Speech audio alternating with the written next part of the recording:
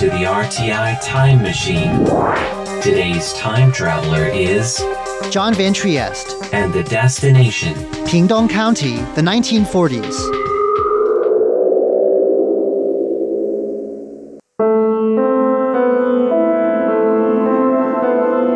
Recently, a bunker was discovered in a rural part of Taiwan's far south.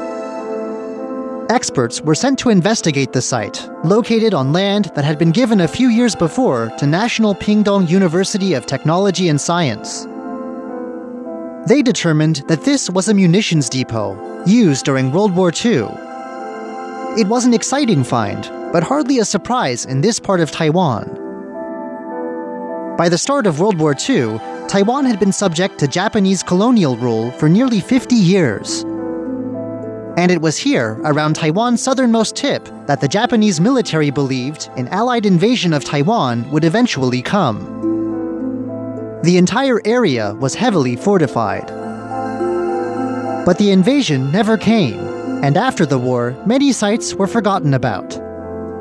It is possible that there are still tunnels, bunkers, and munitions depots like this one that have yet to be rediscovered. Director of the Pingdong County Bureau of Cultural Affairs, Wu Jinfa, hopes that these sites will be preserved for future generations as protected historic sites.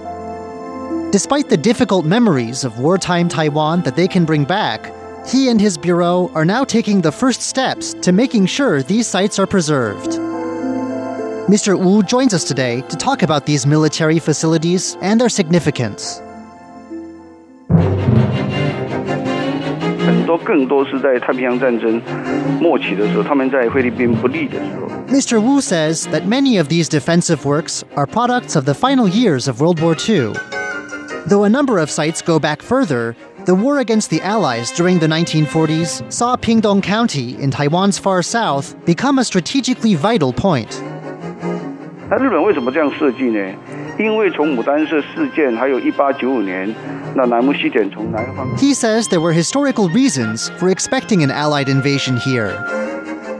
Japan itself had plenty of experience landing troops along this coast.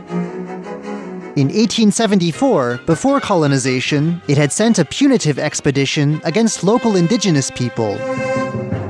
Then in 1895, as part of the campaign to take control of Taiwan, Japan had landed a force here yet again. Taiwan's southern tip, it seemed, was a prime spot for an invasion. If Taiwan was the next target for the Ally strategy of island hopping towards Japan, it followed in the minds of Japanese commanders that this would be the area where a landing would come. Towards the end of the war, the tide had also turned against Japan in the Philippines, which lay across from Taiwan's southern tip, just beyond the Bashir Channel. By this time, the whole area was heavily fortified, with defenses running for miles and covering the whole of Taiwan's southern peninsula. 那它分成3个层啊，一个层是沿着海边的，沿着海边的像那个我们发现的加东。Mr. Wu says there were 3 lines of defense. The outermost layer stretched along the shoreline. Mr. Wu says notable facilities on this line included a command center, where commanders could observe the accuracy of artillery launched towards the beach. If the guns further inland failed to hit their targets on the shore, the command center would call back and tell them how to adjust their aim. Another part of this first line of defense is an artillery bunker not far from Taiwan's southernmost point. Today, the spot is popular among tourists, come to watch the tropical sunsets there. Few know that not far away sat Japan's southernmost and largest artillery position in Taiwan. If the first and second lines of defense failed to hold, soldiers would retreat into the mountainous interior, where there were munitions depots, an airstrip, and extensive tunnels. There, Mr. Wu says, should all else fail, the troops were to regroup and fight to the finish. 我们现在目前清点的结果大概将近300。 Mr. Wu says these lines of defense include over 100 individual sites in total. They range from large and elaborate command centers to small, basic fortifications. Perhaps all this preparation wasn't a bad idea. 因为当时有2派主张，一派主张是尼米兹将军为主的，他认为说要打垮日本，打到本土以前要把台湾打垮。According to Mr. Wu, there were elements in the American military that considered an invasion of Taiwan. A school of thought, he says, was led by Fleet Admiral Nimitz. But the cost of an invasion would have been high, especially on such a rugged island, and Mr. Wu says that others, like MacArthur, opposed the idea. Instead, the smaller island of Okinawa to the north was invaded. So Mr. Wu says, the invasion never came. Taiwan was bypassed, and the fortifications on its southern end were kept well preserved for lack of action. 我吓了一跳，就是说，有两种资料的来源很清楚。第一个资料是 Also well preserved are records of these sites. Mr. Wu says he's even been left surprised by their completeness. But of course, building all this was no slapdash operation. He says there are two sources of historical records that tell us about these sites. The first is in Japan itself, where Mr. Wu says documents give the names and responsibilities of the individual officers stationed in the forts. He says these records also show that while Taiwan's southern end is mostly rural, there were more troops stationed here than in the important southern city of Kaohsiung, not far away.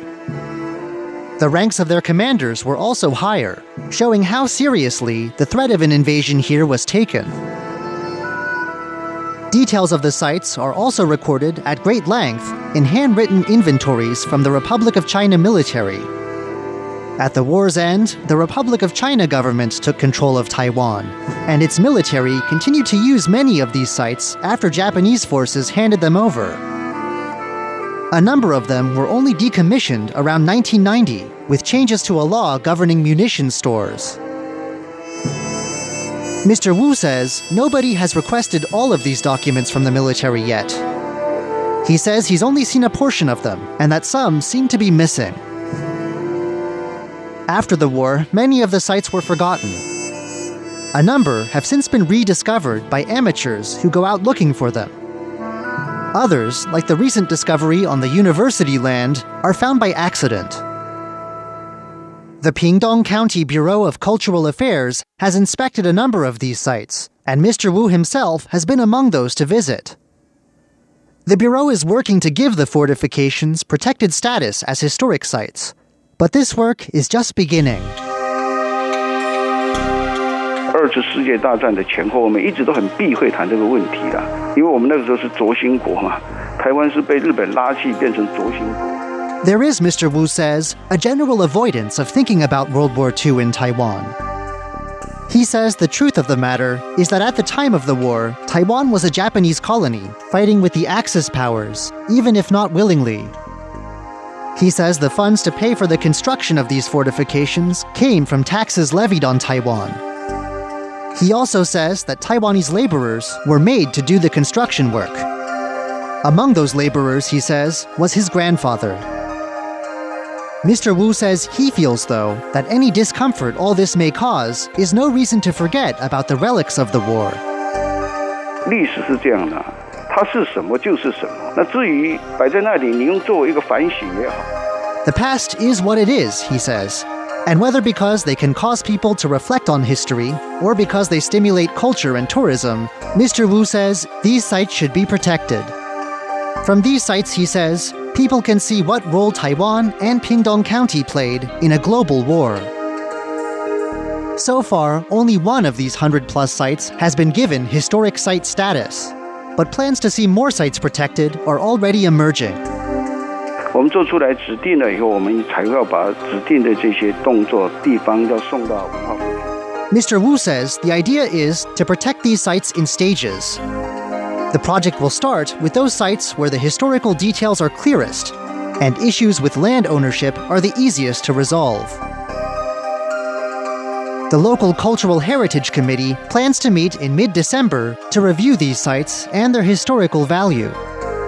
And after this, filings with the central government will bring more attention to these sites from higher up. As work to protect the sites gets underway, a part of Taiwan's past that's still being uncovered will be brought into the spotlight once again. I'm John Van Trieste, and I hope you'll join me again next week for another journey through time.